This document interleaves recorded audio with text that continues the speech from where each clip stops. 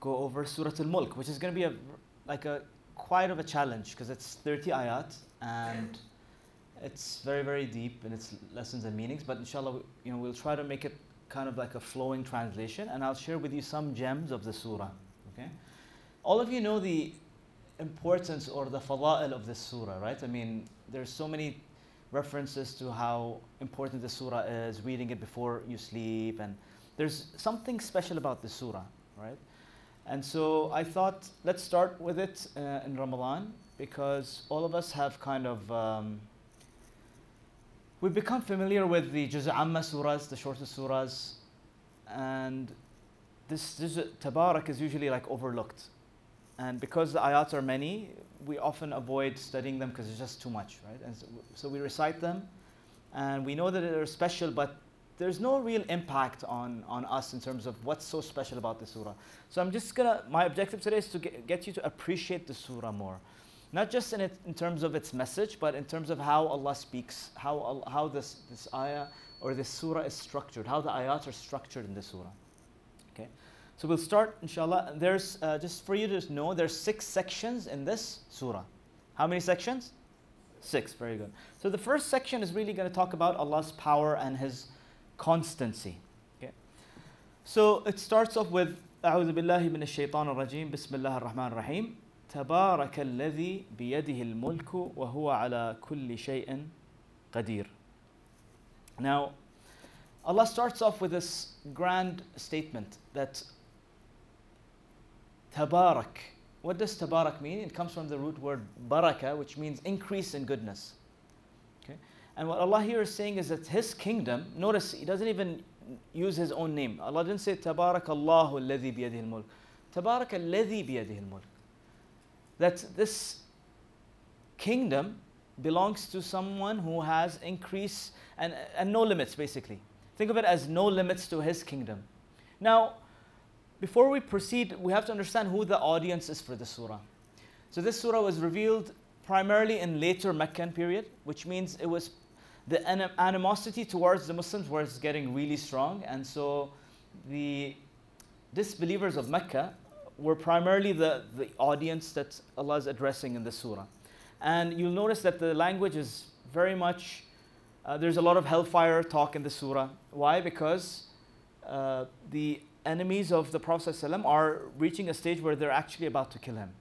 And so Allah is using this explicit language. So you'll see that there's very little mention of Jannah. There's literally one ayah that mentions Jannah in this surah. The rest is more towards addressing the disbelievers. But also, just to pause, we have to address, what does a disbeliever mean? How do we define a disbeliever? Is your non-Muslim teacher the disbeliever we're talking about here? What do you think? Is your non-Muslim neighbor who we're talking about here? What do you think? No, absolutely not, right? So this is talking about a specific group of people who got the message of the Prophet ﷺ. They understood the message, they lived with him, they saw his character, they understood the Quran and they understood the message, but they decided to reject it. And not only did they decide to reject it, they actually decided to confront it and to try to eliminate it from spreading. Okay? So these are not just normal people who disbelieve in Allah or they don't know anything about Islam. No, these are people who know what Islam is, they understand it, they reject it, they openly deny it, and they're going out of their way to stop this message. Okay, so is this a big group of people or a very small, minute group of people? What do you think? Yeah, very small group of people. Okay, so Allah is describing Himself in the beginning by describing His kingdom. تبارك الذي بيده الملك وهو على كل شيء قدير. So this kingdom belongs to Allah subhanahu wa ta'ala. It's in His hands. And Allah is also saying that He is capable of everything. وَهُوَ عَلَى كُلِّ شَيْءٍ قَدِيرٍ. Now, think of the leaders of Quraysh. Don't they think that they are the real kings of the city? Right? So what is Allah indirectly telling them? That you are not the true kings. I am the true king. And by the way, your abilities, your capabilities are limited. My capabilities are unlimited. Right? So it's, in a way, it's being very, very offensive to the disbelievers in terms of claiming kingdom for someone other than these Quraysh, right? And so who's reciting these verses? The Prophet ﷺ and the Sahaba, they're reciting these verses and they're telling them, listen guys, yeah, you guys are the custodians of the Kaaba and whatever, but تبارك الذي بيده الملك. Someone else has the kingdom, not you guys. And by the way, that king, his kingdom is mutabarak. There's increase in goodness in that kingdom. It's endless. It has no limits. Your kingdom has limits. Right? And how do we know it has limits? Because you're going to die one day. And when you die, what happens to your kingdom? It goes away. Whereas Allah subhanahu wa ta'ala is telling us, الَّذِي خَلَقَ الْمَوْتَ وَالْحَيَاةَ. He's the one who has created death and life. Now the question is, why did Allah put death before life and not life before death? It's an interesting question to think about, right? So, like I told you, the surah is primarily a warning for the disbelievers, and so Allah's using language that is more of a warning. So what's more of a warning? Death or life? Death, obviously, right? So, الَّذِي خَلَقَ الْمَوْتَ وَالْحَيَاةَ لِيَبْلُوَكُمْ. What's the purpose of death and life? لِيَبْلُوَكُمْ أَيُّكُمْ أَحْسَنُ عَمَلًا وَهُوَ الْعَزِيزُ الْغَفُورُ. So the purpose of death and life is to test us. To test us. But test for what? Who of us is better in deeds? أَيُّكُمْ أَحْسَنُ عَمَلًا. So all of us, what is our test in life? Is to do better deeds. Keep doing better and better and better deeds. And notice the word ahsan is a comparative sense. So it means that Allah doesn't expect us to do the best of all things, right? He doesn't expect the best, but He expects us to do better every day. So it's kind of relaxing for us because Allah's not putting a very high standard for us. He's concerned about us doing better and better and better. As long as you are progressing, that's fine. That's your test, right? So there's a sense of growth. وَهُوَ الْعَزِيزُ الْغَفُورُ. Interesting names of Allah. Al-Aziz, Al-Ghafur. Al-Aziz is the one who gives you izzah, the one who gives you honor and dignity. And so this is very also comforting for us because sometimes what happens to us when we get stuck in society and the drama of society, we start seeking honor and dignity from who? From those around us. And how does that feel? It feels pretty bad, right? Your expectations are never met. People will never give you the respect that you really seek. And so Allah is telling us, stop seeking izzah and dignity and honor from anybody else. I am the source of your dignity. I am the source of your honor. So it's a beautiful name of Allah. Al-Aziz, Al-Ghafur. And Al-Aziz also has to do with authority. But Allah's combining His authority, His izzah, His dignity and honor and glory with His mercy. His endless mercy. And Ghafur is continuous mercy and forgiveness. And Ghafara literally means to cover something. So it's as if Allah is telling us, I'm willing to hide all your mistakes, all your sins. We all have sins. We have shortcomings. And so Allah is saying, I am the authority. I am the one who gives you dignity. And the biggest sign that I am willing to give you dignity is I'm also willing to cover up all your mistakes, all your sins. And so He keeps on saying Alladhi here also. Allah's name hasn't come up yet.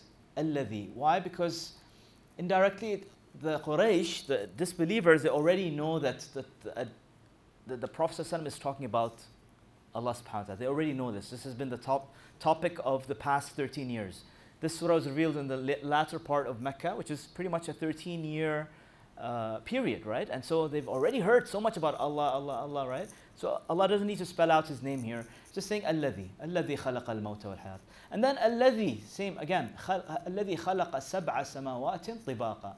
The one who has created the 7 skies above us. ما ترى في خلق الرحمن من تفاوت. You don't see anything flawed about Allah's creation. You don't see any flaws in Allah's creation. And tafawat also means to skip, which also is kind of connected to Allah's, speaking about Allah's sab'a samawat. Now, as you know, or as some of you know, that there's 7 skies above us, okay? And which sky can we see? Just the first sky, as-sama ad-dunya. That's all we can see. And all the exploration that we've been able to see, stars, planets, the moon, the sun, this is all part of what? As-sama ad-dunya, the lowest sky. But the question is, What about these other skies? Do we know anything about them? Have you seen these skies? No, we haven't seen. But Allah's telling us, even those skies that you haven't seen, there is no flaw in them. There is nothing flawed about these skies, right? ما ترى في خلق الرحمن من تفاوت. You don't see anything flawed about these skies. And Allah's telling this disbeliever, if you don't appreciate these skies, go back again. فارجع البصر. فارجع البصر هل ترى من فطور. Go back and give it another shot. Try to give it another try. Try to see if you see any flaws or any openings or any cracks in the sky, right? And so what is Allah talking about here? Why is He calling them to see? Because notice the attitude of the disbelievers was that they weren't interested in hearing the message of the Quran from the Prophet. They were interested in seeing a miracle. And as you know from historical accounts in the Quran, what happens to nations who've asked for that before? Nations in the past who have asked for seen visual miracles. What happens to them when the miracle comes? What happens to them when the miracle comes and they still deny it? They get destroyed, right? And so Allah subhanahu wa ta'ala, for the Prophet ﷺ, out of His rahmah, His mercy, and by the way, the name Ar-Rahman is going to be coming over and over again in the surah, right? We're doing Surah Al-Mulk for those of you who just came in. So Allah's rahmah is something that's highlighted over and over and over again throughout the surah, although it's addressing the most dangerous enemies of Islam, which is ironic, right? Where you'd expect Allah to show His severity and His punishment and how strict He is, Allah's saying, no.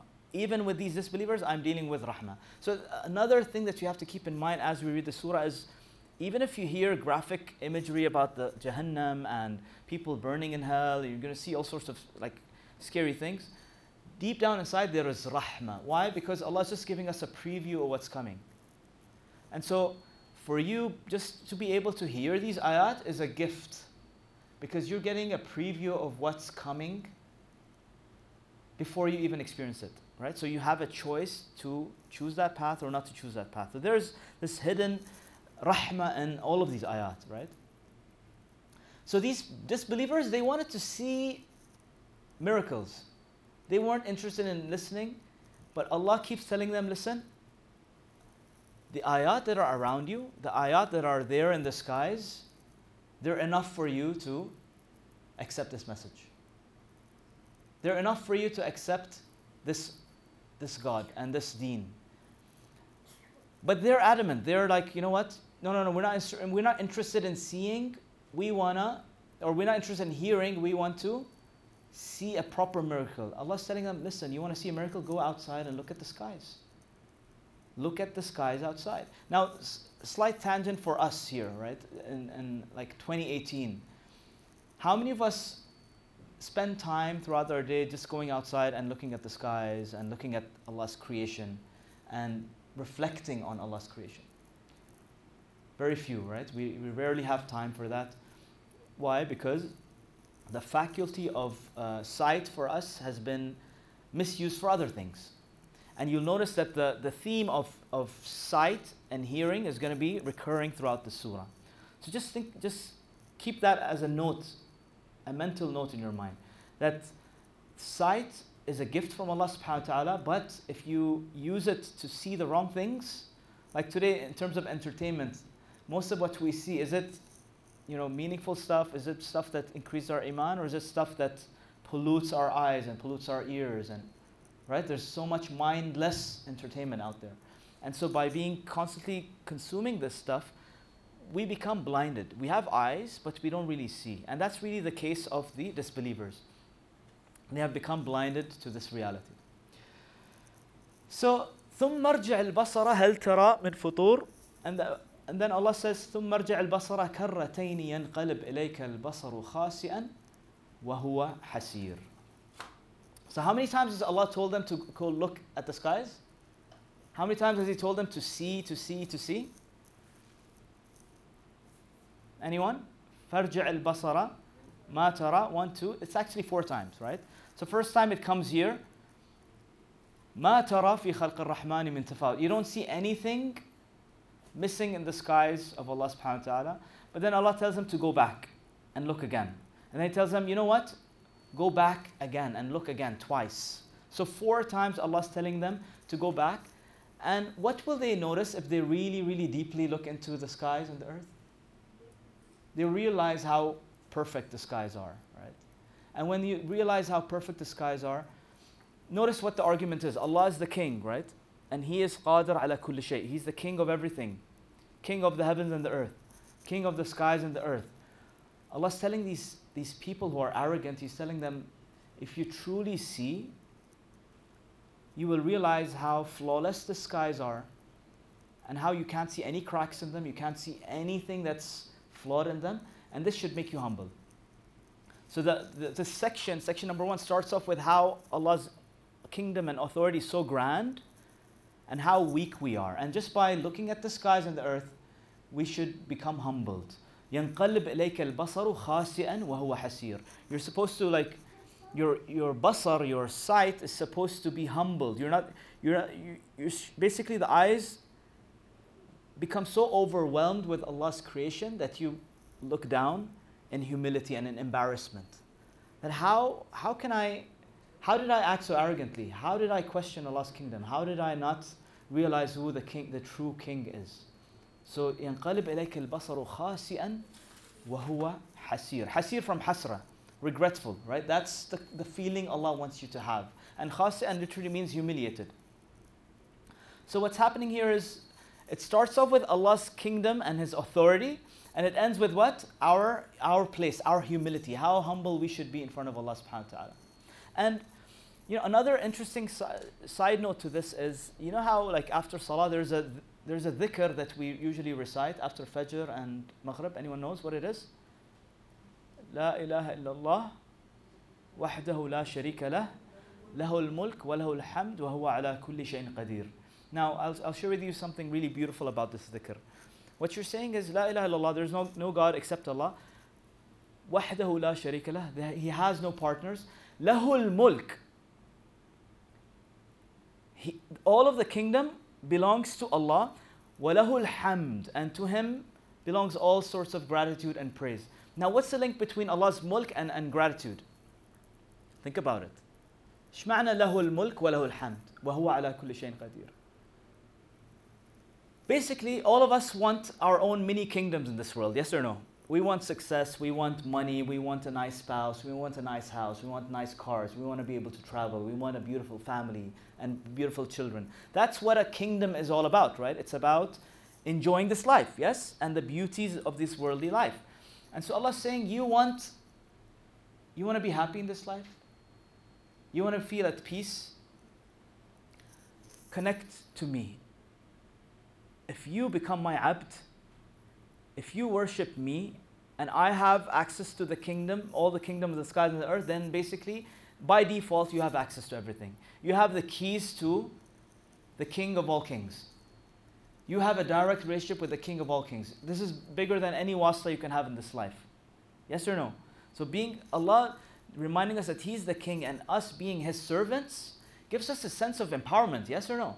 That, wow, I have access to the King of all kings directly, and anything I want, He's willing to grant me. And by the way, He's capable of everything. So nothing I ask Him is impossible, because وَهُوَ عَلَى كُلِّ شَيْءٍ قَدِيرٌ.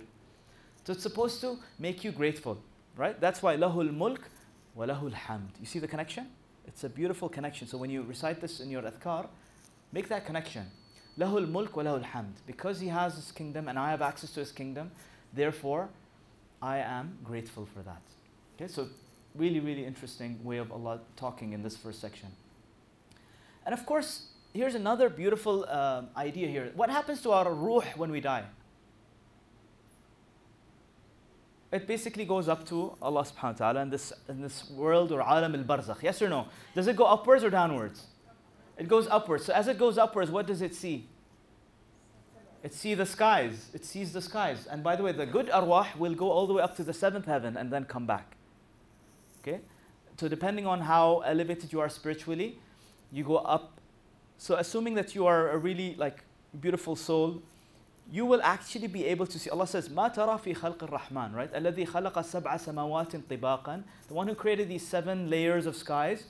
Ma tara. Allah is saying that you will not see any flaw in these layers. Now the question is, in this worldly life, will we see these 7 skies? No. So Allah is linking it to the previous ayah, which is talking about His maut. الذي خلق الموت. He created maut as a transition. So think of maut as this. It's not a scary thing, by the way. Maut is actually a beautiful transition from this life to the next life. And Allah is telling us that there is no skipping. So it's going to be ما ترى في خلق الرحمن من تفاوت. There's no skipping. It's going to be smooth and it's going to be a beautiful journey. You're going to be actually, think of yourself like in a spiritual elevator with glasses all around you, and you'll be able to see the skies going up and going down. So how many times will you see the skies? So, yeah, so all the 7 skies, how many times will you see them? Twice. ثُمَّ ارْجِعِ الْبَصَرَ كَرَّتَيْنِ. Right? Allah tells us, look at the skies twice. So once going up and once coming down. So it's really beautiful how Allah speaks in the Quran. And notice how sight is repeated as a theme. So Allah says, ما ترى في خلق الرحمن من تفاوت. You don't see any flaws in Allah's creation. And then He also says, ثُمَّ ارْجِعِ الْبَصَرَ كَرَّتَيْنِ. Go back and look twice. Go back and look twice, and I promise you, you will be humiliated. You will be dumbfounded. You will be overwhelmed with Allah's creation. Like, have you ever seen any flaw in the sun? Has the sun like risen late by 1 minute because it was tired or because it had a long night? No, it's perfect. The moon is perfect. Everything about this. Just yesterday, I was out with my kids and we saw a rainbow. How many of you saw the rainbow in Rafah? Beautiful, right? So there's nothing flawed about it. But Allah is calling these disbelievers to look at what's around them, because they're not going to get anything else. They're not going to get any other miraculous sign. They won't see the sea splitting like Musa's people saw. They won't see, like Isa salam, they won't see a dead coming back to life or a blind man being healed. They won't see these visual miracles. It's over. The only miracle they have is the Quran, which they have to hear, not see, right? And if they're not interested in listening to the Quran, then what's enough for them is to see what's around them. So that's section number 1, highlighting Allah's power and His constancy. His kingdom is never going to be ending because it's mutabarak. It never ends. Section number 2 talks about heaven and hell, right? And inshallah, at the end, I'll show you how it's all flowing beautifully. So Allah's basically starting off by saying in this section, وَلَقَدْ زَيَّنَّا السَّمَاءَ الدُّنْيَا بِمَصَابِيحَ وَجَعَلْنَاهَا رُجُومًا لِلشَّيَاطِينِ وَأَعْتَدْنَا لَهُمْ عَذَابَ السَّعِيرِ. And we have verily beautified the sky.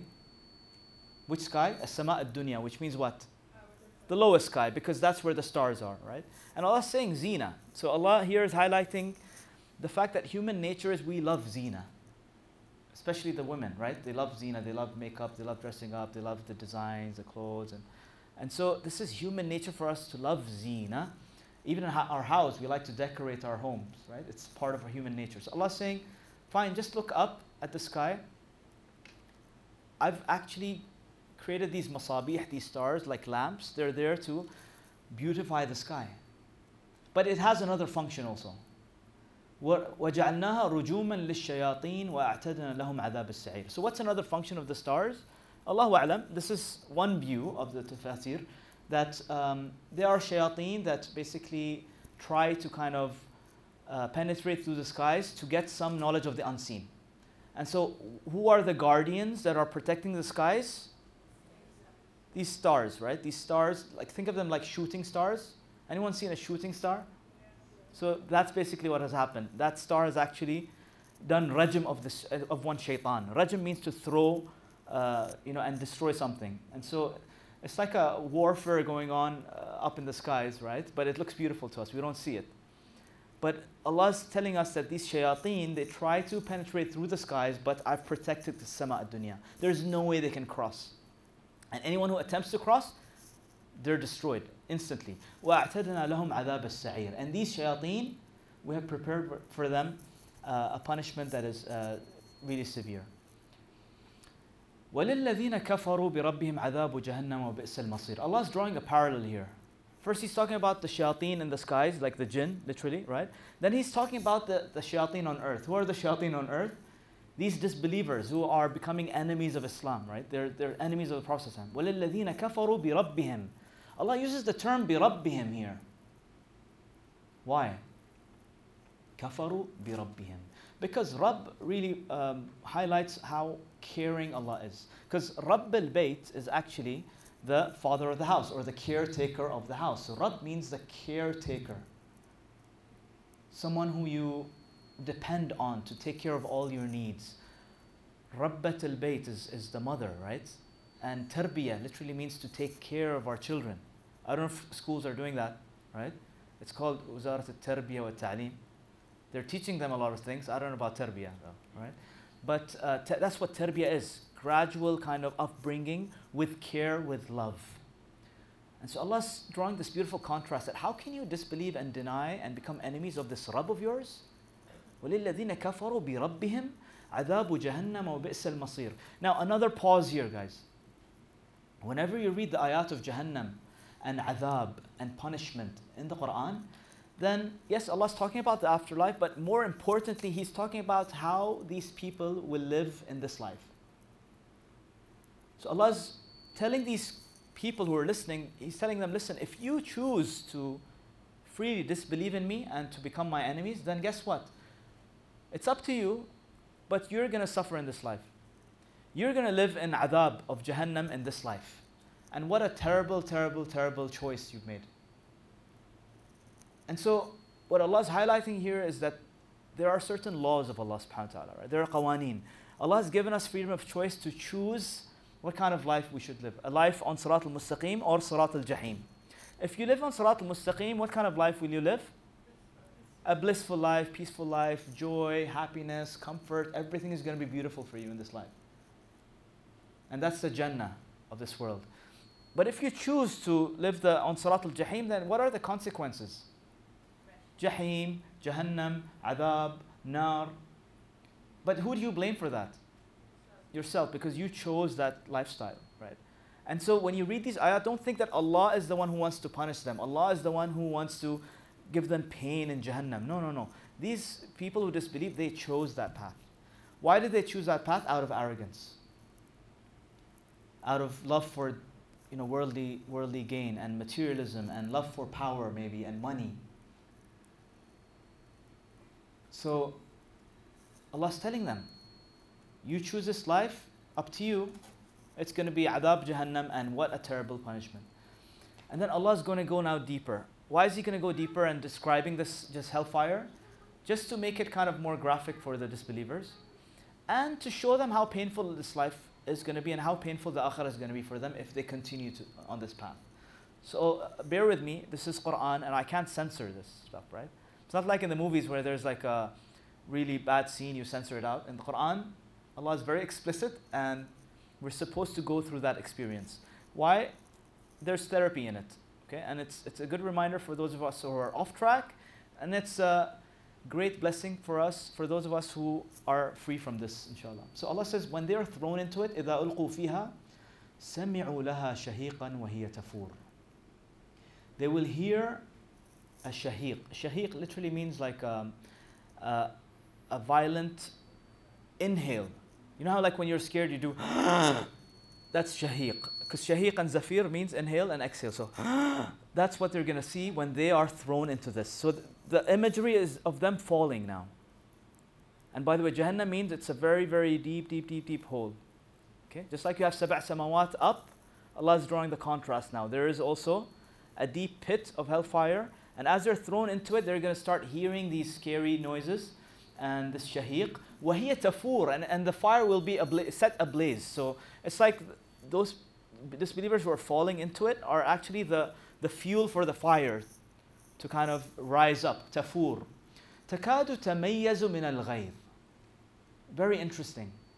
This hellfire, Allah is saying, it's actually getting angry.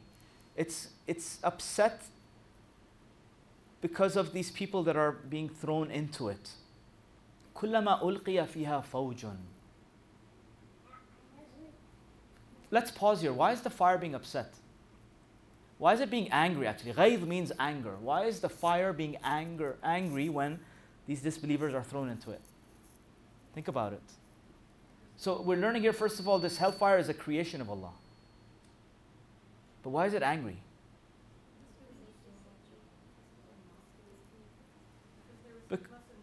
Maybe because of the amount of disbelievers, but it's just upset because how stupid were you in this life? Like how did you end up here? Yani, it's as if, being thrown in the hellfire is a very, very difficult task. How messed up were you in this life that you're ending up here? It's as if it's angry with these people. You know how like sometimes your mom punishes you, but she's angry with you, but she loves you, right? That's basically what's happening here. Is this hellfire is being upset at these people? It's being angry at them. Like, how messed up were you? كُلَّمَا أُلْقِيَ فِيهَا فَوْجٌ. So we're learning here also another thing, that fawj means groups. So Allah is going to dump groups of people into the hellfire together. So it's not going to be like one by one. No, it's going to be groups. Now, what does that mean? Allahu A'lam. But maybe all the corrupt politicians will be thrown together. All those who are financially corrupt in their business and their dealings will be thrown together. All of those people who used to maybe, beat their wives will be thrown together. People who used to, launch wars and kill babies for basically political gain would be thrown together. So Allah is saying that there's afwaj, right? كُلَّمَا أُلْقِيَ فِيهَا فَوْجٌ. Something interesting is going to happen. There's a khazana.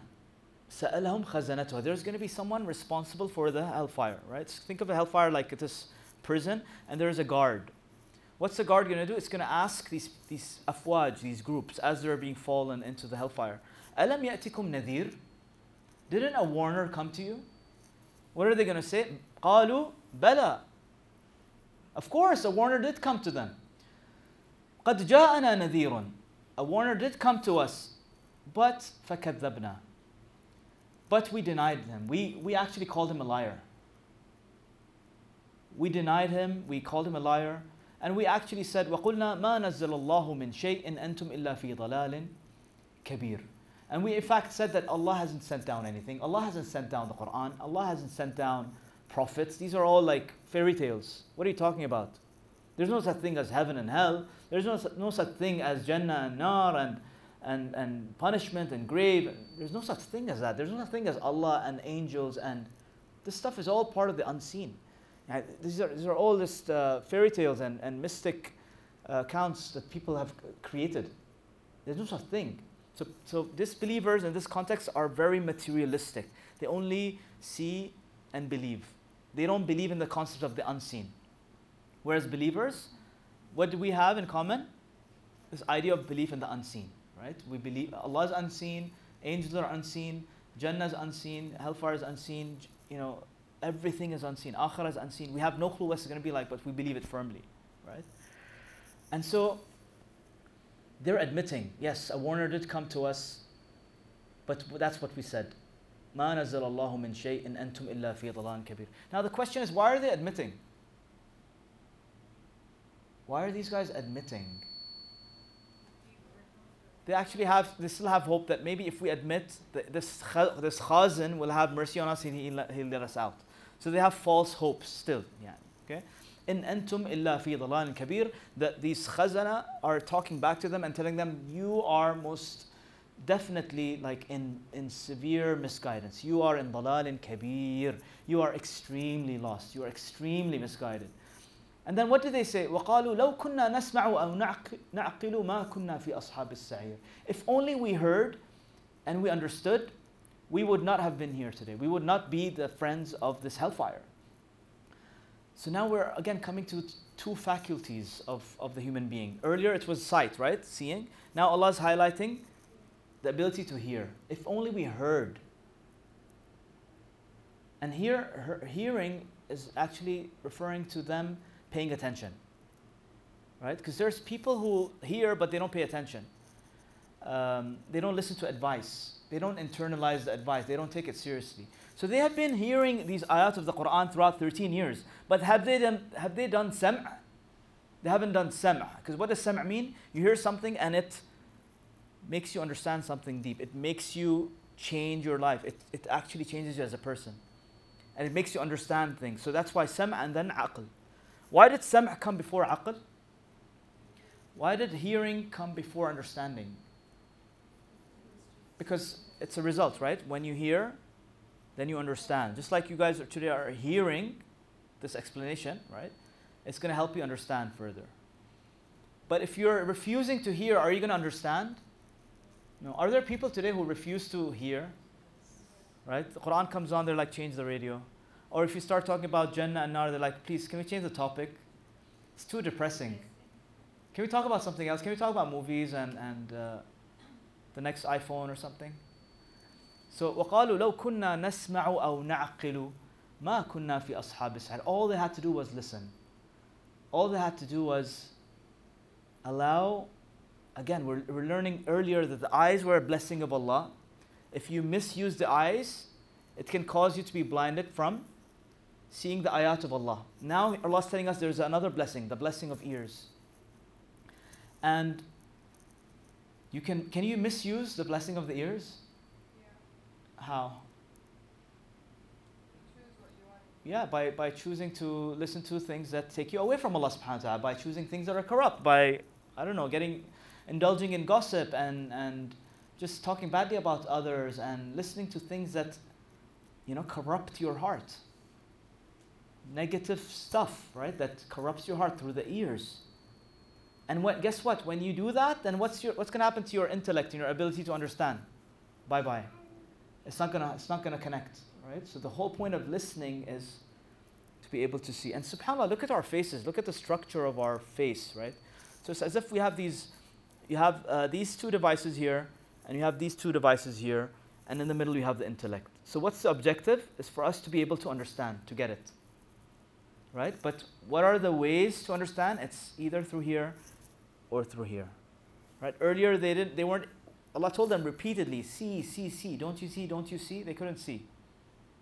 Allah was telling them, why don't you listen? And they're like, we wish we listened. وَقَالُوا لَوْ كُنَّا نَسْمَعُ أَوْ نَعْقِلُ مَا كُنَّا فِي أَصْحَابِ السَّعِيرِ. If only we heard and we understood, we will not be of Ashab al-Sa'ir. So they're learning their lesson now. But is it too late? Is it too late? Yeah, it's too late now, right? فَاعْتَرَفُوا بِذَنْبِهِمْ. Allah says they admitted to their mistakes. فَاعْتَرَفُوا بِذَنْبِهِمْ فَسُحْقًا لِأَصْحَابِ السَّعِيرِ. Dhanb actually is a type of a sin which makes you embarrassed. And it comes from dhanab, which is a tail of an animal, right? And it's supposed to be something that's shameful. And so Allah is telling them, exposing their feelings now. That when they're admitting their mistakes, they're extremely embarrassed about it. And Allah says, فَسُحْقًا لِأَصْحَابِ السَّعِيرِ. Get lost from here. You are the friends of the hellfire, right? As-Sa'ir. Now, we're done with the hellfire part. Now let's talk about the positive part. Allah draws a contrast. إِنَّ الَّذِينَ يَخْشَوْنَ رَبَّهُمْ بِالْغَيْبِ لَهُمْ مَغْفِرَةٌ وَأَجْرٌ كَبِيرٌ. Those who fear their master, their loving, caretaking master, in the unseen, they have a tremendous maghfirah and tremendous reward. Okay? There's cushions here, so feel free to sit, inshallah, in front. Yeah, it's okay. So, إِنَّ الَّذِينَ يَخْشَوْنَ رَبَّهُمْ بِالْغَيْبِ. It has different meanings. One meaning is those, because is it easy to fear Allah and stay away from trouble in public? Yes? Is it easy to not do wrong things in public? It's actually easy, right? It's easy for you not to do messed up things in public because the public's around you. You will never show your bad or dark side in front of the public. That's easy for you to act like you're a good person. It's easy for you to act like you're righteous in public. Yes or no? But when does the real you come out? Fil ghaib. When you're all alone. When you're all alone in your room and nobody's there, or when you're all alone in your house and your parents are out or traveling. Or when you're traveling and you're all alone in the hotel room. You're all alone in a city. Nobody knows where you are. And you have full freedom to do whatever you want. Now Allah's saying those who fear Allah when nobody else sees them, they لهم مغفرة وأجر كبير. They have maghfirah, so all their sins are forgiven constantly, And وَلَهُمْ أَجْرٌ كَبِير. And they have a reward that's kabir. And now when Allah says kabir, how big is that? Yeah, when I say kabir, this is how big I say, right? But when Allah already is al-kabir, right? If He says it's kabir, then how much of a reward would that be? Now, does this mean this is just ajr and maghfirah in the akhirah? What do you think? No, absolutely not. This is ajr and maghfirah in this world, guys. So this is motivation for us in the Quran.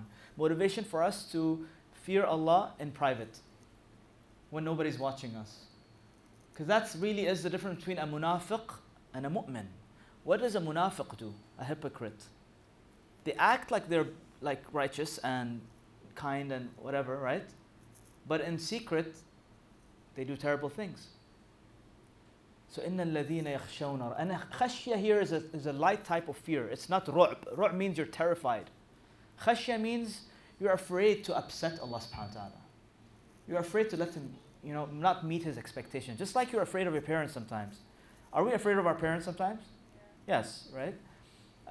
Why? Is it because they're like monsters and they scare us at night and we have nightmares of them? No. It's not that type of paranormal activity kind of fear. No, this is fear of letting them down. Fear out of respect for them. Fear because they have so much hopes in us. They've brought us up. They have expectations. And so you don't want to let them down. إِنَّ الَّذِينَ يَخْشَوْنَ رَبَّهُمْ بِالْغَيْبِ لَهُمْ مَغْفِرَةٌ وَأَجْرٌ كَبِيرٌ. And Allah says, وَأَسِرُّوا قَوْلَكُمْ أَوْ اجْهَرُوا بِهِ. Whether you hide what you want to say or whether you say it out loud, إِنَّهُ عَلِيمٌ بِذَاتِ الصُّدُورِ. He knows what's going on in your chests. He knows your inside story. أَلَا يَعْلَمُ مَنْ خَلَقْ وَهُوَ اللَّطِيفُ الْخَبِيرُ. Doesn't He know who created us? وَهُوَ اللَّطِيفُ الْخَبِيرُ. And He's the one who is Al-Latif and Al-Khabir. Al-Latif is basically a beautiful name of Allah which highlights His subtlety.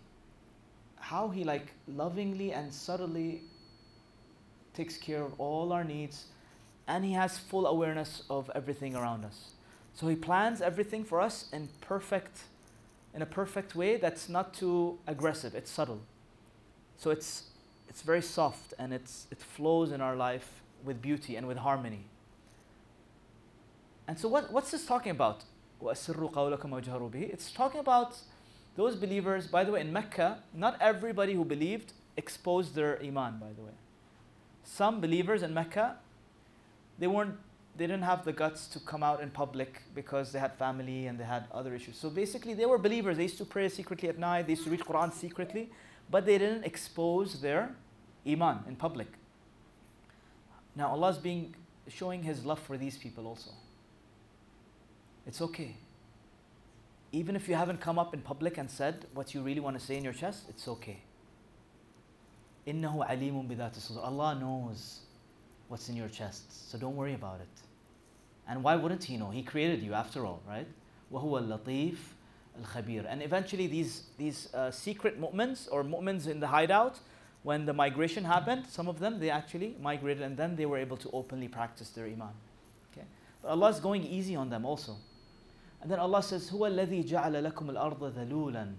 Allah has made this earth subservient for you. He's made this ard madhlula, from dhul, literally, like humiliated, right? Like the earth, we keep stepping on it, right? Does it get offended?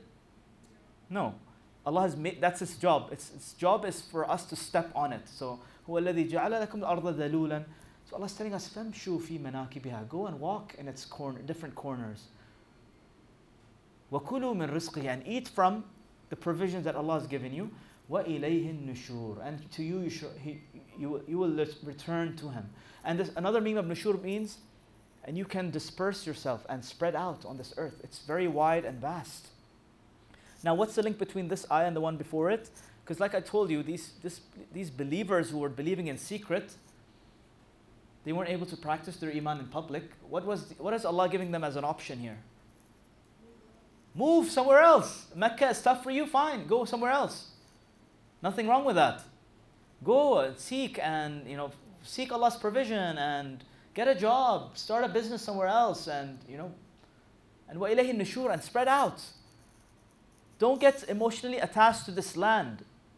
And this is something that, again, it's a controversial topic, but Allah is not interested in land in the Quran. Nothing about like politics and land is a big deal in the Quran, right? Allah wants us to be loyal to Him. And Allah has created this earth vast and wide, and He says, فَامْشُوا فِي مَنَاكِبِهَا وَكُلُوا مِن رِزْقِهِ. Don't complain that, you know what, this land, there's corruption here, and there, you know, I'm not able to live freely. No, okay, if you can't live freely, go out. So Allah doesn't want you to suffer, basically. Allah doesn't want you to suffer and play a resistance movement in your life. Allah and the Quran is not interested in you being in a resistance movement. What does resistance cause? When you resist, when you insist on being in this piece of land and you're being attacked and you resist, what happens? More pain, more suffering. And who do you blame for that pain and suffering? Yourself, right? Why? Because Allah says, go. And that's why there's so much wisdom in the migration of the Prophet ﷺ. Because, 13 years in Mecca, what was happening towards the end of the 13 years? Things were boiling up pretty bad, right? There were assassination attempts on the Prophet ﷺ. Some companions were killed. Companions were being tortured, okay? And so it was reaching a boiling point. Had they stayed in Mecca, what would have happened? Conflict, right? Bloodshed. Yes or no? And the companions would have lost their temper and this and that. But what was the message of the Prophet ﷺ? What was his mission? Was it war or mercy and love? Mercy and love. So Allah gave him the option to kind of leave. فَامْشُوا فِي مَنَاكِبِهَا. And literally they walked out and they started living a new life in Medina, and they started setting up businesses, and they got married and they started a new life, and they dispersed themselves. Because peace is a priority for the Prophet ﷺ. It's never about resisting. There's a standard law in the universe, guys. What you resist persists. And Islam is about surrendering. Islam is about letting go. Islam is about, submission. Khalas. Let it go. Things are bad? Okay, I'll go somewhere else. And so, unfortunately, Muslims today in many parts of the world, they're going through difficulties and pain and suffering. And we've been making dua for the past 50, 100 years. During Laylatul Qadr, in Umrah, and during Hajj, in Ramadan, at nights.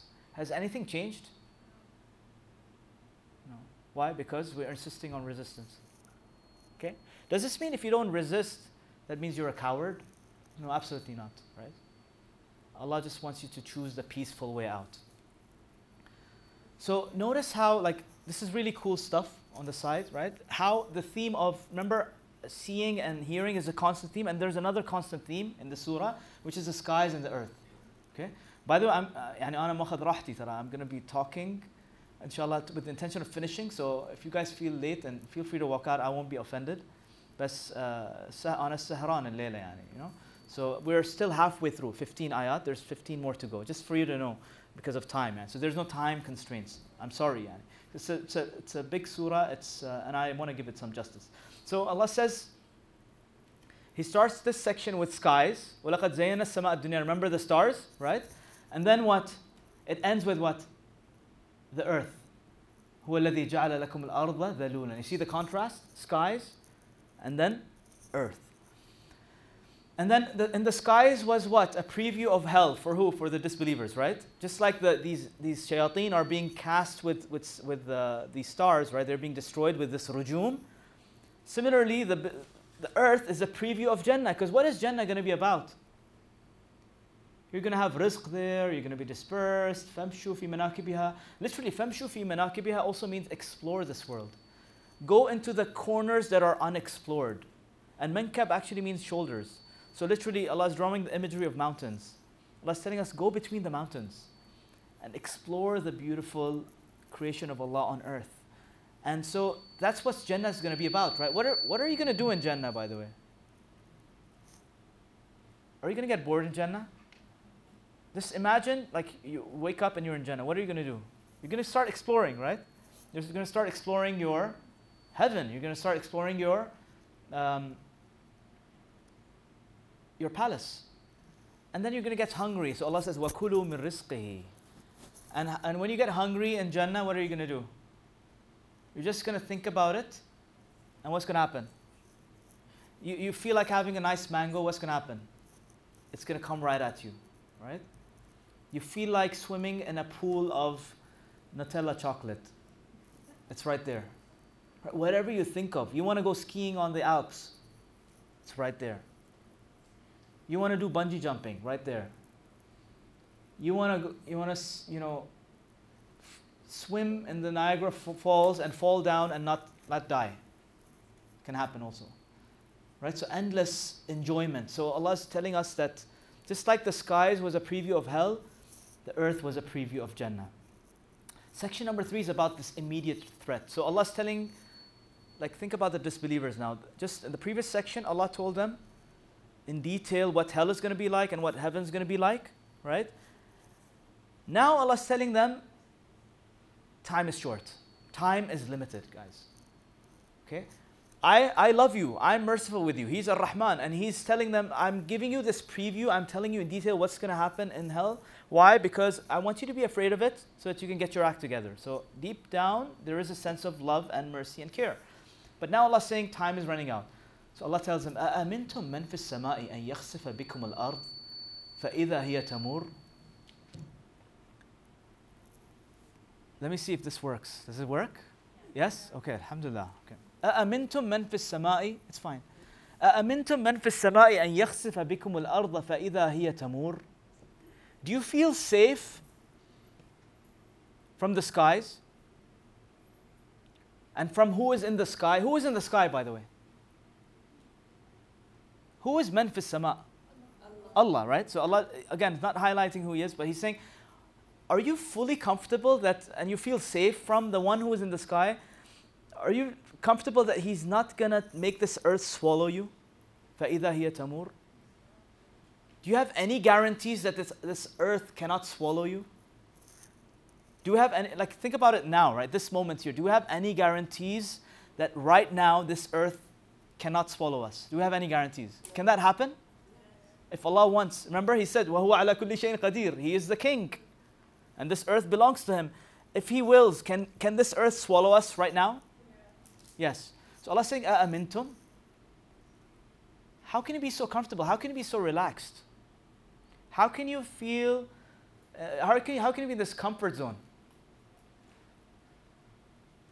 And by the way, there was a video many years ago of a nightclub somewhere and the earth basically swallowed them. Has anyone seen that video? Yes? Pretty terrifying video. It's fine. Terrifying video. Check it out on YouTube. Just, I don't know, search nightclub being swallowed by the earth. It's an actual footage of an entire wedding hall being swallowed by the earth. Yeah, completely. And there's a hole, literally, right? So Allah's literally telling them, أَأَمِنْتُم مَّن فِي السَّمَاءِ. And then He says, أَأَمِنْتُم مَّن فِي السَّمَاءِ أَن يُرْسِلَ عَلَيْكُمْ حَاصِبًا. So one threat is from where? From the earth, right? The earth will swallow you. Now there's another earth from up above. أَأَمِنْتُم مَّن فِي السَّمَاءِ أَن يُرْسِلَ عَلَيْكُمْ حَاصِبًا. What guarantees do you have, or how do you feel safe that Allah can't throw down stones and destroy you right now? فَسَتَعْلَمُونَ كَيْفَ نَذِيرٌ. And then you will know who, what kind of warner you were sent. So there's two immediate punishments that are on pause. Think of them as on pause. There is one punishment from the top, stones coming down, and one punishment from below, the earth swallowing them, right? And Allah's telling them, أَأَمِنْتُم. That's the question. Do you feel safe? With this attitude of disbelief and arrogance and willingness to be enemies of the Prophet and willingness to oppose this message and not submit to it, or how do you feel safe? How do you sleep at night? How are you so comfortable with this? Now Allah says, فَسَتَعْلَمُونَ كَيْفَ نَذِيرٌ. You will definitely know how amazing this Nadir was. Who's He talking about? Who's the Nadir? The Prophet ﷺ, right? And by the way, it's Nadiri. Notice the kasra, which means that my warner, right? So Allah is telling them that my warner was sent to you to warn you, but you will only know when this punishment comes to you. By the way, side note, these are Meccans, right? The audience of Mecca. Now, حَاصِبًا مِنَ السَّمَاءِ. And يُرْسِلْ عَلَيْكُمْ حَاصِبًا. Does this ring a bell in their minds? Think about it. Stones coming down from the sky. Ashab al-Fil. You guys know the story, right? So this is like an echo of something that happened in history already. So when they listen to this, they're like, oh my God, we've actually seen this happen. We've actually heard our fathers and our grandparents talking about stones coming down from the sky. And what's interesting, next we'll see birds also. So right now Allah's talking about stones, then He's going to talk about birds. Birds, stones, what comes to mind? Ashab al-Fil. Yes, and what did Allah do to them, by the way? Yeah, you guys know the surah, right? It's one of the first surahs we memorized when we were children. And so the story is basically Allah protected this house. He protected Mecca from the enemies. And who witnessed this? The Meccans, they witnessed it. Even the disbelievers witnessed this. So Allah is saying, what guarantees you, how do you feel safe that you aren't next?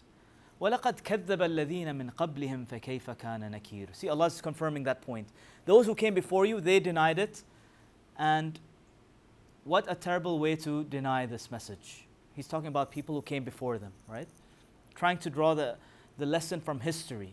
Sometimes we need to learn from history also, right? There's a lot of lessons in history that can be learned from. So now the birds come. أَوَلَمْ يَرَوْا. Notice, يَرَوْا, what comes to mind?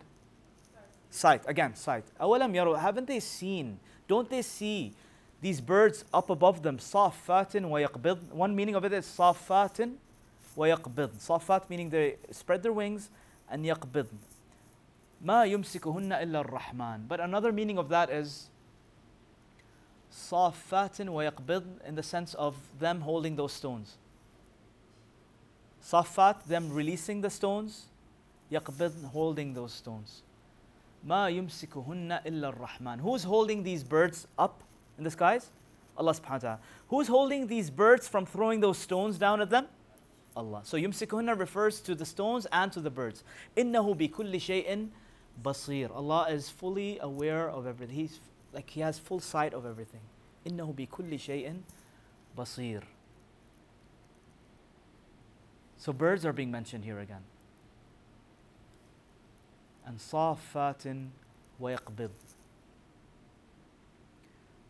And then Allah says, أَمَّنْ هَذَا الَّذِي هُوَ جُنْدٌ لَكُمْ يَنْصُرُكُمْ مِنْ دُونِ الرَّحْمَنِ. Allah's like, this is a sarcastic way of Allah speaking when He makes fun of the army of the disbelievers. This army of yours, you think this army is going to give you victory over Ar-Rahman? Now notice, Allah's talking about warfare, right? When you talk about army and soldiers, it's a scene of war, right? But Allah brings in the name of Ar-Rahman. He doesn't bring Al-Qawi or Al-Aziz or Al-Jabbar. No, He brings in the name of Ar-Rahman. Why? Allah's telling them that, listen, I don't want war against you guys. You want to fight against me, I don't want to fight against you. I love you. I care about you. And Rahman highlights His mercy, love, and care. You see how Quran clarifies who Allah is to us? Because sometimes society makes you think that Allah is punishing, He's scary, He wants to, He's tough on us. But Quran, during a scene of war, Allah's reminding them that you cannot win against Ar-Rahman. How did you think? أَمَّنْ هَذَا الَّذِي. This army, Allah's making fun of their army, this insignificant army that you have. أَمَّنْ هَذَا الَّذِي هُوَ جُنْدٌ لَكُمْ. This jund, these soldiers, this pathetic army that you have. You think that they will give you victory over me, without me? إِنِ الْكَافِرُونَ إِلَّا فِي غُرُورٍ. These disbelievers are most definitely in denial, and they have ghurur, they have this arrogance. They're deceived. Ghurur also means deception. وَمَا الْحَيَاةُ الدُّنْيَا إِلَّا مَتَاعُ الْغُرُورِ. It's a grand deception. They're deceived. Because what now? They can't see, they can't hear, so they're blinded, right? This is what's happening. And then أَمَّنْ هَذَا الَّذِي يَرْزُقُكُمْ. It's really beautiful. Allah's telling them, the one who provides you, the one who gives you all the provision, your food, your drink, all your livelihood. What guarantees you that He cannot stop this provision from you? What guarantees that this provision cannot be stopped? إِنْ أَمْسَكَ رِزْقَهُ بل لجوا في عتو ونفور. But unfortunately, they continued in their arrogance, they continued in their disbelief, and they just turned away. Nufur, they run away. You know, Allah is drawing the imagery of someone who loses an argument. Has that ever happened to you when you're arguing with someone and they're shouting, they're being very aggressive? Lajju and utu literally means that they're saying all sorts of nasty things in a very loud voice, and then they just run away. Nufur, yanfirun. That happens to people who are actually defeated in the argument, right? So what's the easiest way to not feel embarrassed when you lose an argument? First of all, shout, right? And scream, and then run away. You don't give a chance for the other person to talk back.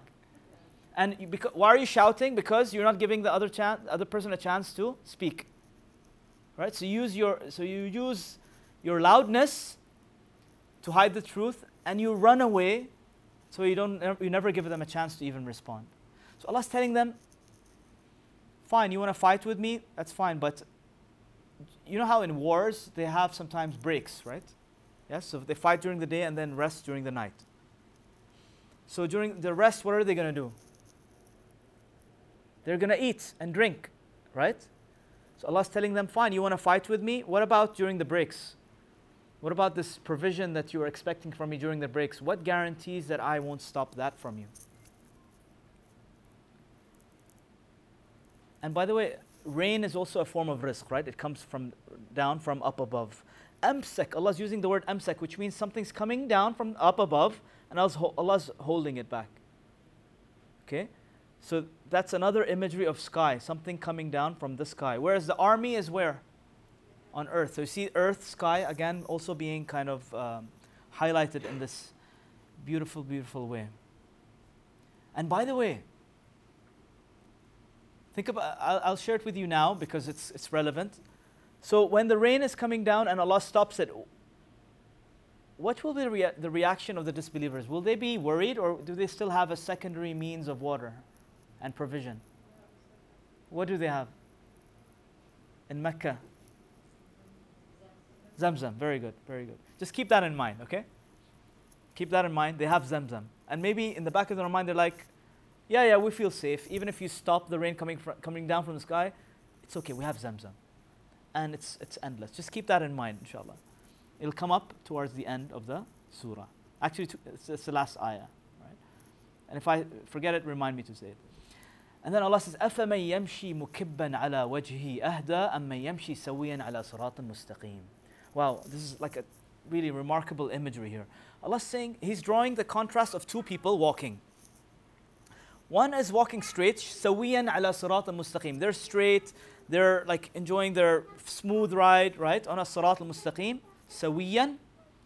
Whereas the other one is مُكِبًّا عَلَى وَجْهِهِ. They're walking and they fall on their face. They're walking, fall on their face. Walking, fall on their face. Now what is this? What imagery is being drawn here? Allah is again highlighting the path of Sirat al-Mustaqim. If you're on the Sirat al-Mustaqim, your life will be sawiyan. What does sawiyan mean? Everything will be sorted out. It'll be smooth. It'll be balanced. You will be in harmony. Whereas if you're on Sirat al-Jahim, what's going to happen every now and then? You're going to fall on your face. Not literally, right? But you're going to go through pain and difficulty, and every single time it's going to be like you are falling on your face, and life basically is a struggle for you because you don't know where to go. And it just causes you depression after depression after depression, and anxiety, and just hopelessness. This is really the imagery being drawn here of someone who is hopeless. He's trying different paths, and every single time he tries something different, he falls on his face. Whereas Sirat al-Mustaqim is a clear, straight path that sorts your life out. Okay? So you see the imagery here? Yes? Now really, really cool how Allah in this section speaks also. So it started off with a question. أَأَمِنْتُمْ مَنْ فِي السَّمَاءِ? Right? A question. And then another question. أَأَمِنْتُمْ مَنْ فِي السَّمَاءِ? So first it was أَأَمِنْتُمْ مَنْ فِي السَّمَاءِ أَنْ يَخْسِفَ بِكُمُ الْأَرْضِ? Did you feel safe from this swallowing of the earth? Second question, did you feel safe from stones coming down from the sky? And then Allah calls them to reflect. Reflect on what? The birds, right? The punishment coming down from the sky. Notice, punishment coming down from the sky. Then again, Allah questions, أَمَّنْ هَذَا الَّذِي هُوَ جُنْدٌ لَكُمْ يَنْصُرُكُم مِّن دُونِ الرَّحْمَنِ. It's a question again. And then another question, أَمَّنْ هَذَا الَّذِي يَرْزُقُكُمْ إِنْ أَمْسَكَ رِزْقَهُ. And then Allah asks you to reflect. So 2 questions and then reflection. 2 questions, reflection. First time the reflection was on the birds in the sky. Second time it was a reflection on someone walking on earth. أَفَمَن يَمْشِي. So sky and earth is also coming here. So started off with sky. And notice this question. Earth, right? Armies where? Where's the army going to be?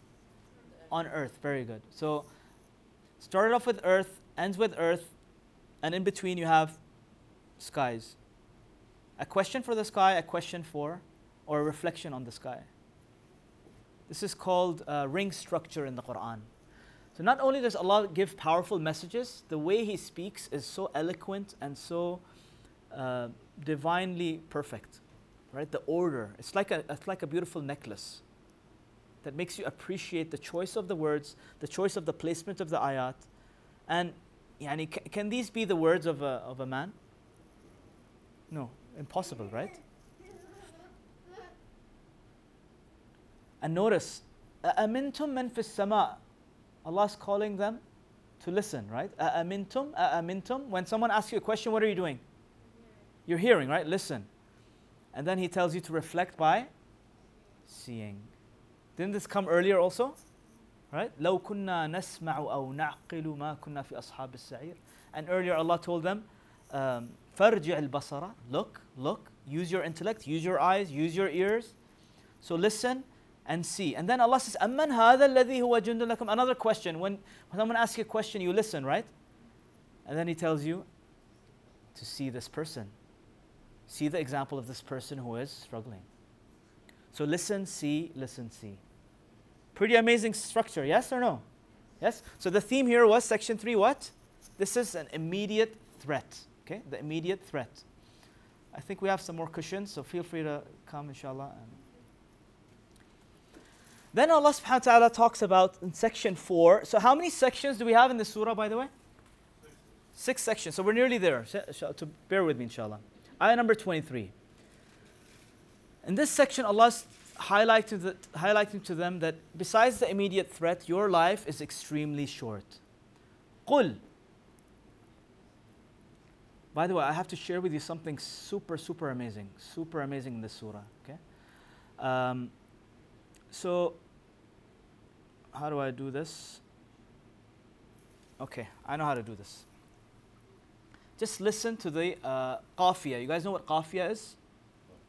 The end of the ayat. Okay? Listen to the qafiyah of the... I'm just going to read the last word of every ayah so far. Okay? And listen to the final letter. Qafiyah means the final letter of the verse. Okay?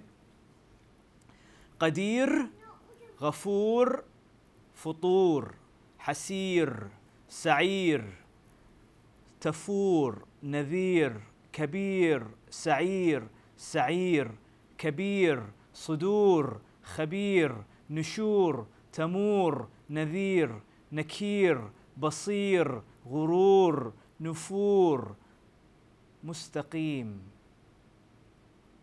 What did you notice? Yeah, so far it was R. At Mustaqim.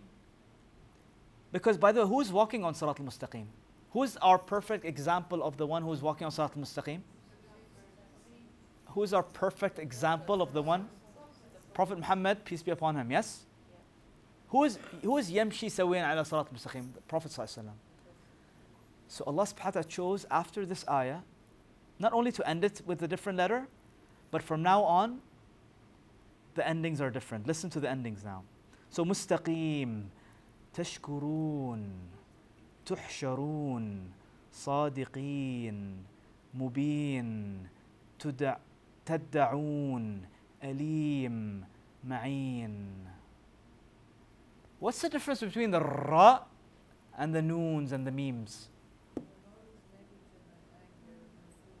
Yes.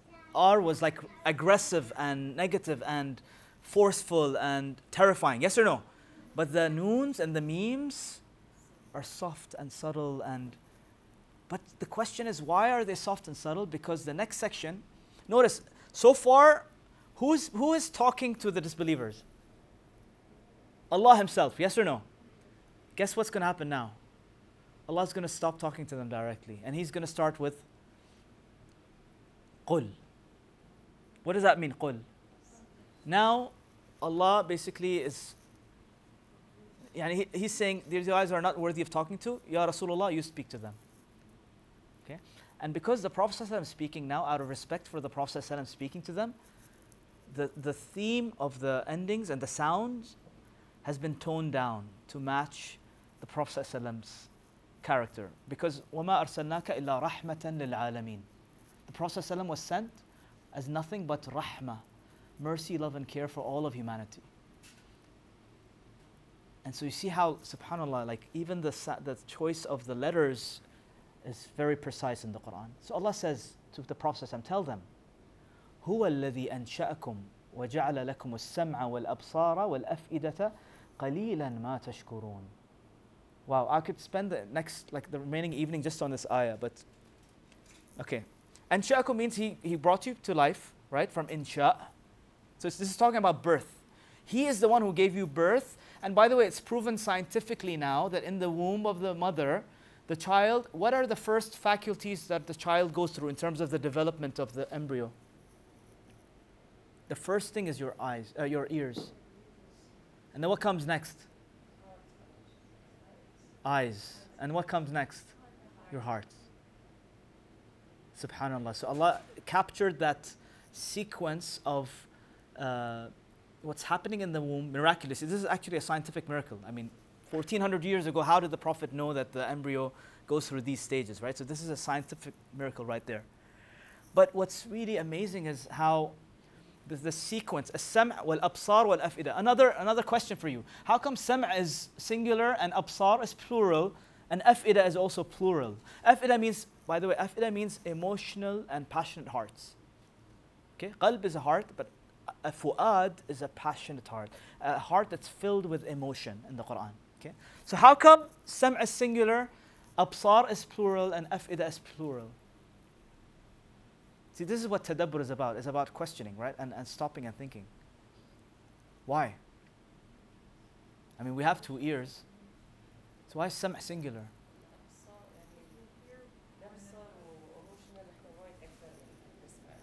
Okay. So what are they listening to? What is Allah calling them to listen to? Kalam al-Rasul اللي هو كان Quran. So the message is multiple or singular?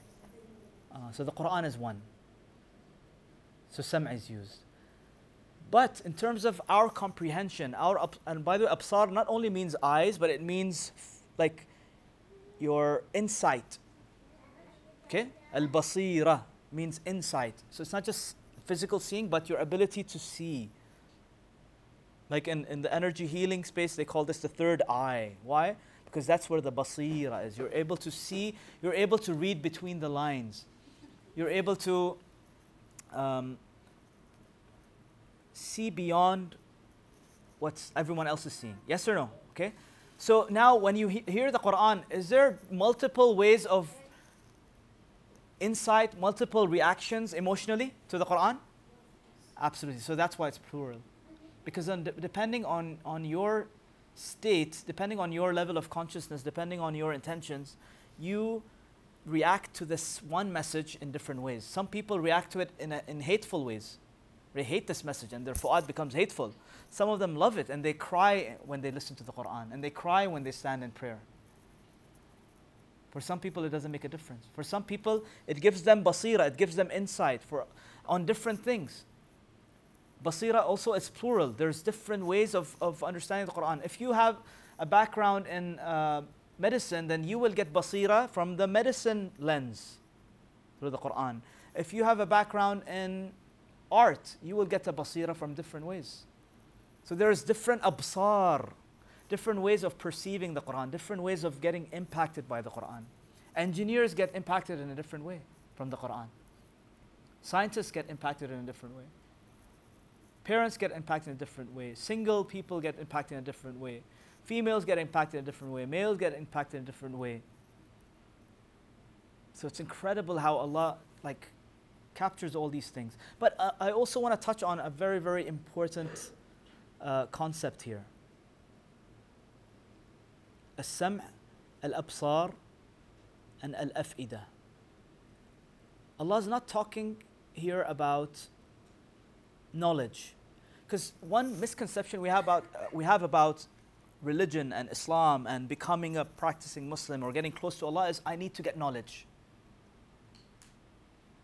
And that is what has created these institutions of knowledge, right? Where you learn about Islam, you learn what is aqeedah, you learn what is hadith, you learn fiqh, you learn seerah, you learn all these things. You have a lot of knowledge about history. Maybe you've memorized the Quran, maybe you know the 10 qira'at of tajweed. But what about your af'idah? Not really there. Spiritually, you're not there. So having knowledge, is it enough for you to become spiritual? No. Right? So Allah here is highlighting that as-sam' al-Quran, its primary objective is two purposes. Remember this, guys. The Quran's objective is two purposes. It's two-dimensional. There is al-absar, so it's supposed to make you think. It's supposed to give you insight. It's supposed to change the way you perceive things in life. That's one thing that's in the mind, yes? And it's supposed to have a change in your heart. Al-af'idah. And what has happened today, unfortunately, is we have reduced Islam and spirituality to just the hearts. And so therefore, out of 30 Taraweeh prayers, how many Taraweeh prayers will you really, really enjoy? Do you enjoy 30 out of 30? Well, is there one or two nights that are exceptional? You guys know what I'm talking about? Yeah. Yes, there's always those one or two nights in Ramadan that are wow. And you wish every night was like that. Or you go to Umrah and you do tawaf and you pray there and you wish your every prayer was like that. But is it possible? No, because al-af'idah are changing. Right? This emotional iman is changing. It constantly changes. And that's why we as Muslims keep changing. Right? We have our ups and downs. In Ramadan, we're spiritual. After Ramadan, in Eid, I don't know what happens, right? The shayateen gets unlocked and I don't know what happens. We go to Umrah, we're spiritual. After Umrah, we forget things. So, and unfortunately, even in the khutbahs and Jum'ah and stuff, the emphasis is either on knowledge, or emotional stuff. They get you with emotion. They make you cry or they make you afraid, right? Through tarheeb wa targheeb. But what's missing is al-absar. There's very little education on how we need to grow intellectually with this book. How we need to develop our minds and become smarter, right? Being more knowledgeable doesn't mean that you're smarter. Right? It just means you have knowledge. It has nothing to do with your iman, right? But absar, basira, gives you that conviction. That's why, have you ever seen non-Muslims, when they accept Islam, they become so passionate about it? Why does that happen? Think about it. Because they went through the process. They went through the sam', and they thought about it, absar, until they got conviction. When you have basira, you get conviction. And when you get conviction, then your hearts become passionate. That's the right methodology, actually, when it comes to this book. But because most of us are born Muslims, right? We're born Muhammad or Zainab or Aisha or Abdullah, and we think we have a free ticket to Jannah, yeah? Do we go through the absar? No. Do we go through the sam'? No. We're just expected to have passionate hearts, right? And we're expected to get knowledge, which gives you none of these. So there's a missing ingredient in the formula. You guys with me on this? Yes? Very important point. So for your children, parents here, how many parents here? What should you focus on? Not knowledge, please. Change the way they think. You have to, make them realize how to think, what kind of questions to ask. And you know the state of the Muslims from the questions they ask. After every talk, the most common questions are around like stupid things, honestly, with all due respect. Right? When is Mahdi coming? When is Dajjal coming? And if I break my wudu, how do I make it up during the salah? And like pathetic things.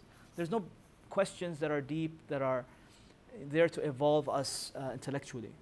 So that's what we should do, inshallah. So قُلْ again, هُوَ الَّذِي ذَرَأَكُمْ فِي الْأَرْضِ وَإِلَيْهِ تُحْشَرُونَ. He is the one who had, ذَرَأ means to, number one, spread you on earth, but also it also highlights old age. So Allah's capturing short life. أَنْشَأَكُمْ was when we were born, and ذَرَأَكُمْ is when we are in old age. And He's saying, وَإِلَيْهِ تُحْشَرُونَ, and you shall return to Him. And hashr is usually referred to animals, by the way, in the Quran. Right? So Allah's, again, sarcastically telling them that, listen, if you stop using your intellect and your eyes and the ability to hear, then you are no better than animals. And therefore you deserve to be tuhsharun. Just like sheep are, herded into their farms. See the precision of the language? And by the way, what's the link between the two? One is short, when you're born, and one when you are. And so Allah's summarizing our entire life. أَنْشَأَكُمْ, from the moment you're in the womb of your mother to the hashr, right? To old age, which is dhara'a, to the hashr, which is a summary of your entire life. Section number 5, inshallah. So questioning the promise. What's the promise?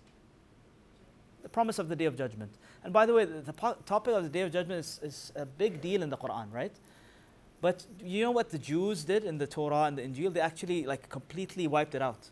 There's literally no mention of Akhirah or Day of Judgment in the context of the Torah and the Injil. And that's why it's for them the concept of Day of Judgment is a very casual thing.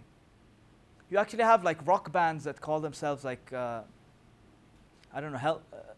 there's songs like Highway to Hell and Hellboy. There was a movie, right? Hellboy. And they use hell casually. What the hell? What about us as believers, right? Do we use the concept of hell and Jahim casually? No, it's we take it seriously, right? There's this element of, fear that this is something serious. It's not something to joke about. I remember watching a movie a long time ago. It's called Event Horizon. Anybody seen this? Event Horizon. So the movie was basically about this spaceship that accidentally goes to hell. But they end up, because there's a superhero in the movie, they end up escaping hell.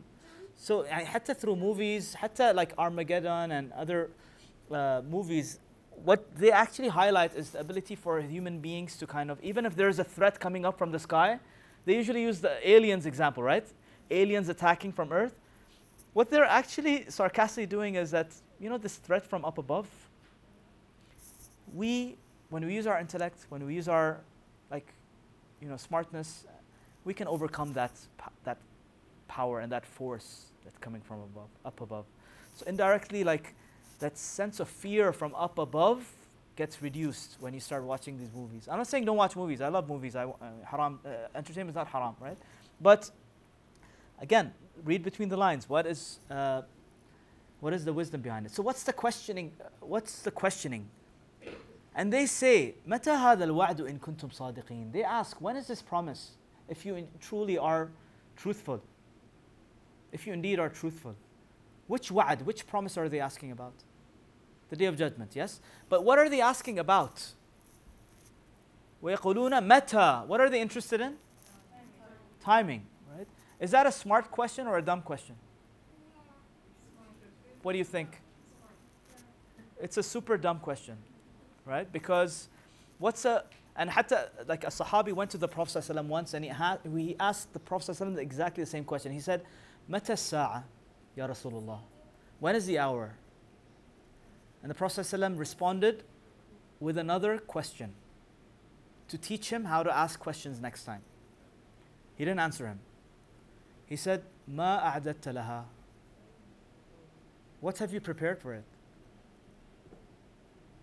You know, so this is a dumb question. The proper question should have been, how do we repent? How do we turn back to Allah? Right? Mata hada al-wa'd is a sarcastic way of saying, bring it on. This day of judgment thing you're talking about, if it's really real, Allah, bring it on. Where is it? When is it going to come? Next year, next month?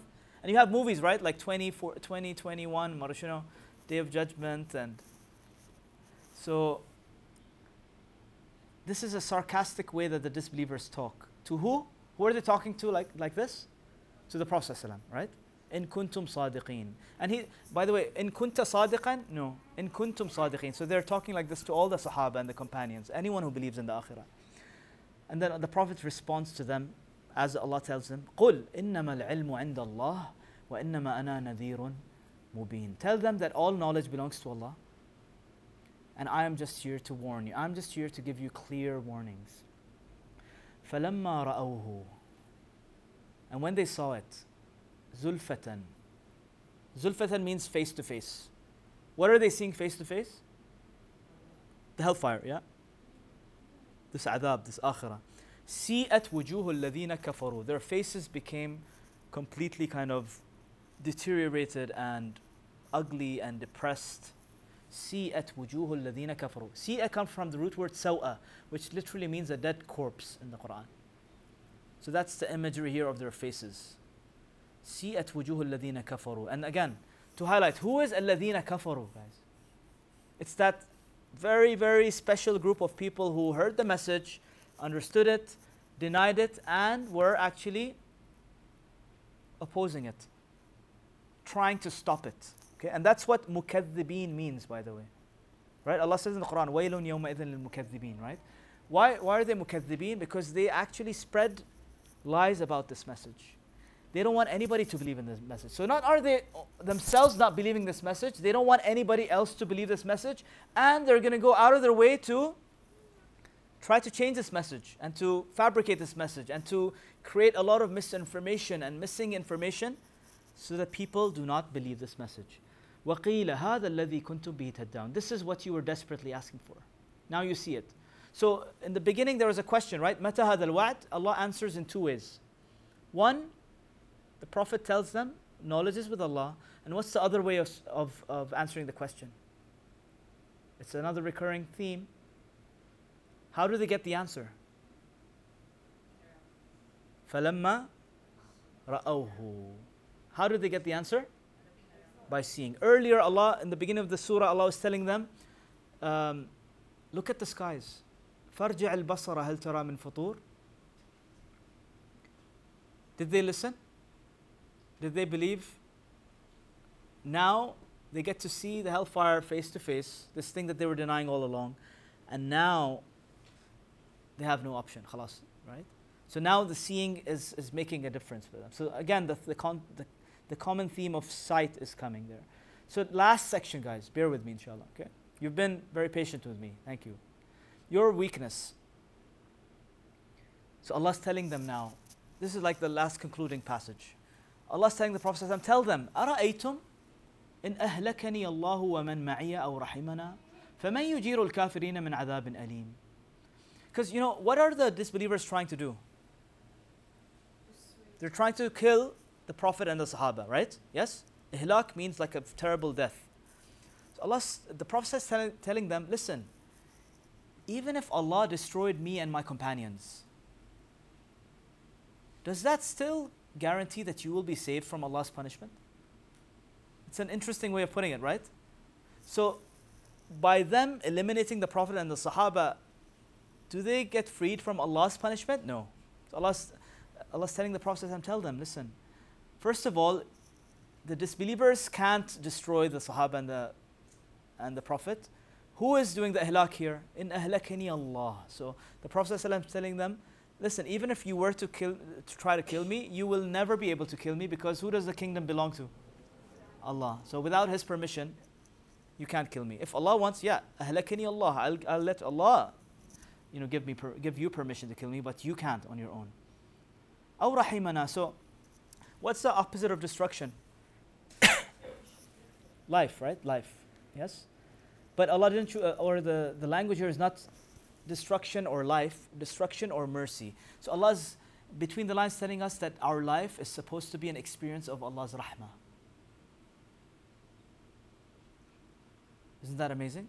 Yes? So Allah is describing this life not as just life, but as rahmah. So either Allah gives you death or He gives you rahmah. So between the lines, Allah is telling us your life is actually rahmah. Us breathing right now is actually an act of mercy, love, and care from Allah subhanahu wa ta'ala that we've taken for granted. The earth not swallowing us is an act of rahmah that we've taken for granted. Stones coming down from the sky is an act of, and Allah holding it is an act of rahmah that we've taken for granted. And so the default is that without Allah's rahmah, there is no life. And I'll give you the example of the womb of the mother. So long as the baby for 9 months is in the womb of the mother, and by the way, what is womb in Arabic? Rahim, right? Which is a symbol of love, care, and mercy. So long as the baby is in the womb of the mother, is the baby safe? Yeah. Is there rahmah for the baby? Yes. But if someone violently tries to take the baby out of that rahmah, what's going to happen instantly to the baby? Death. So think about it this way, like we are all, as human beings, in this big womb. And Allah's rahmah is encompassing us and surrounding us in every aspect of our lives. But we are unaware, just like that child. Is the child aware of the mother when it's getting fed through the umbilical cord and everything is, like all the nutrition is coming automatically? Is the child aware of the mother? No. Similarly with us, Allah keeps providing us and blessing us and saving us and keeping the earth from swallowing us and keeping the sky from sending punishment. But we're like that baby with closed eyes and we're just sucking on our thumbs and we're enjoying the food and the drink, and we have forgotten Ar-Rahman. So Allah is reminding us that life is rahmah. And the fact that these earth, like, إِذَا زُلْزِلَتِ الْأَرْضُ زِلْزَالَهَا زُلْزِلَتْ الْأَرْضُ زِلْزَالَهَا, which means the earth actually was created to shake. But who's stopping it from shaking? Ar-Rahman. This sama, إِذَا السَّمَاءُ انشَقَّتْ, the earth or the skies were meant to tear apart, and this, like, think of like all of Allah's creation, the sun, the skies, the universe, everything was meant to be in chaos. But who's holding it all in place? Ar-Rahman. And so you know how like sometimes you have a relative that's about to die and you go visit them in the ICU. What do they put on this person? A machine, right? Like what do they call it? Like a ventilator, right? So he's breathing through the machine, and life support system basically. And how do we feel when we look at these people in that state?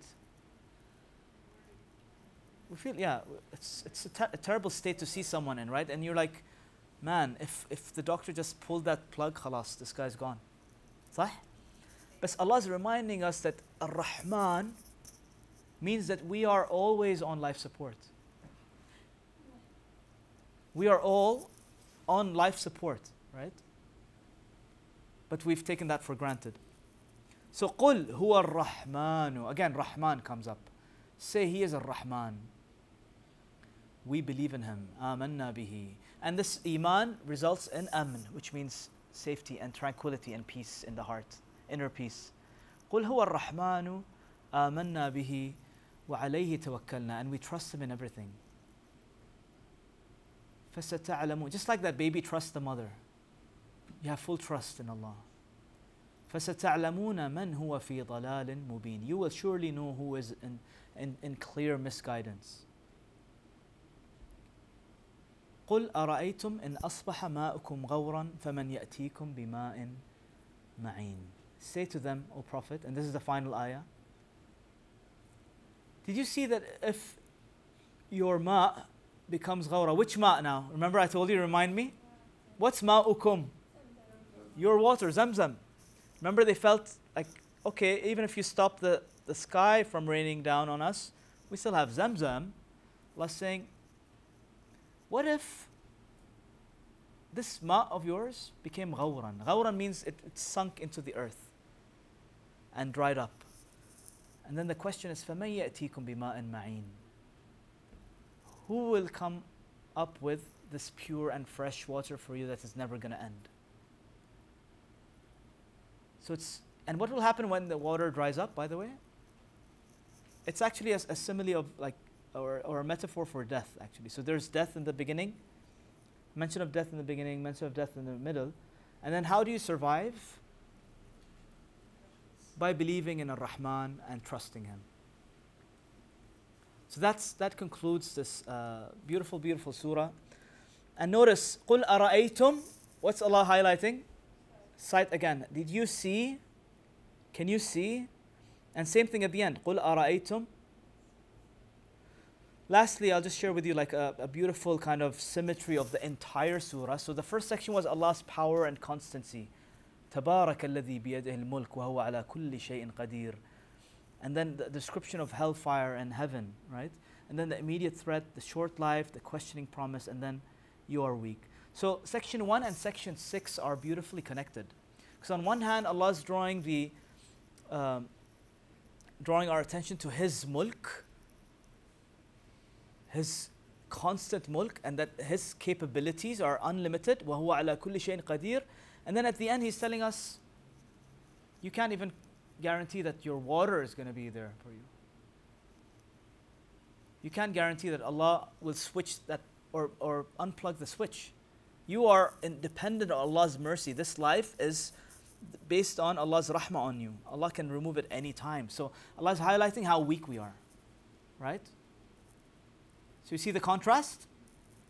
And section 2 and section 3 are also connected because what were they questioning? وَيَقُولُونَ مَتَى هَذَا الْوَعْدُ إِن كُنْتُمْ صَادِقِينَ. Yeah, heaven and hell.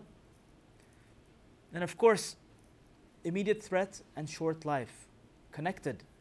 Allah's calling them to take action. Life is short, and this threat of this earth, swallowing you and the punishment coming up from up above, these are all imminent. They're right there. And life is short. So when are you gonna stop delaying? Yani, take action, change, make a change in your life, right?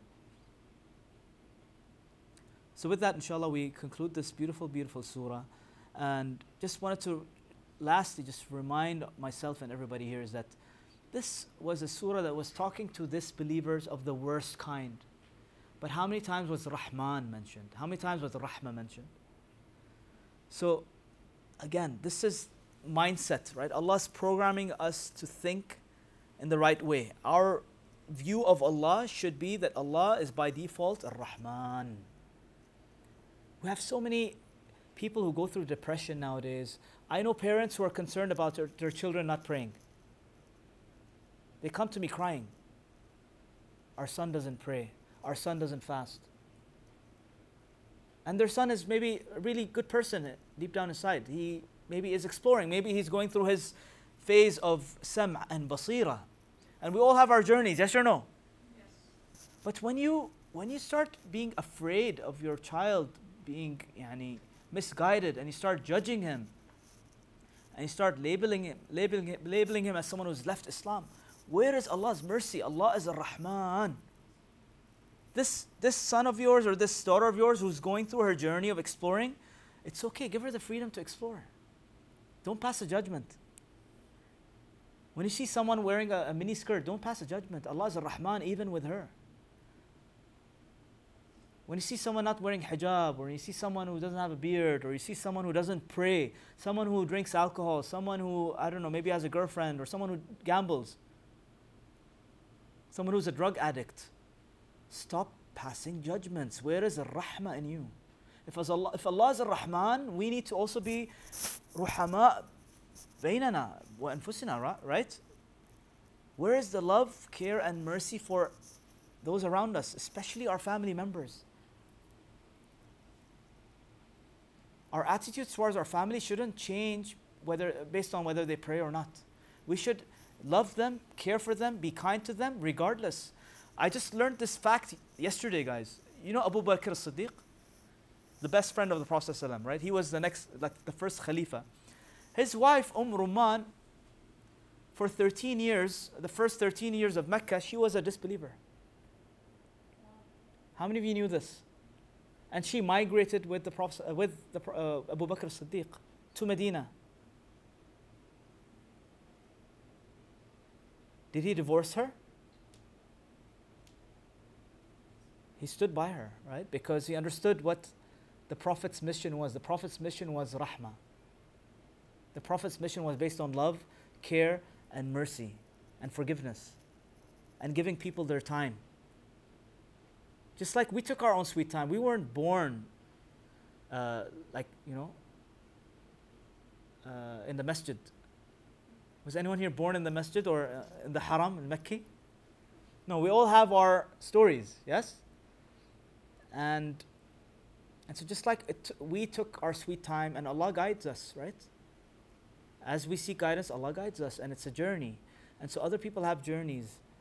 And so Allah, if He can be Rahman with the disbeliever, the worst kind of disbelievers, then how can we not be Rahman with our families, with our loved ones, with our friends, with our colleagues, with our bosses, with our employees, with our housemates, with our drivers, with animals, with the environment, with the earth, everything that Allah's created.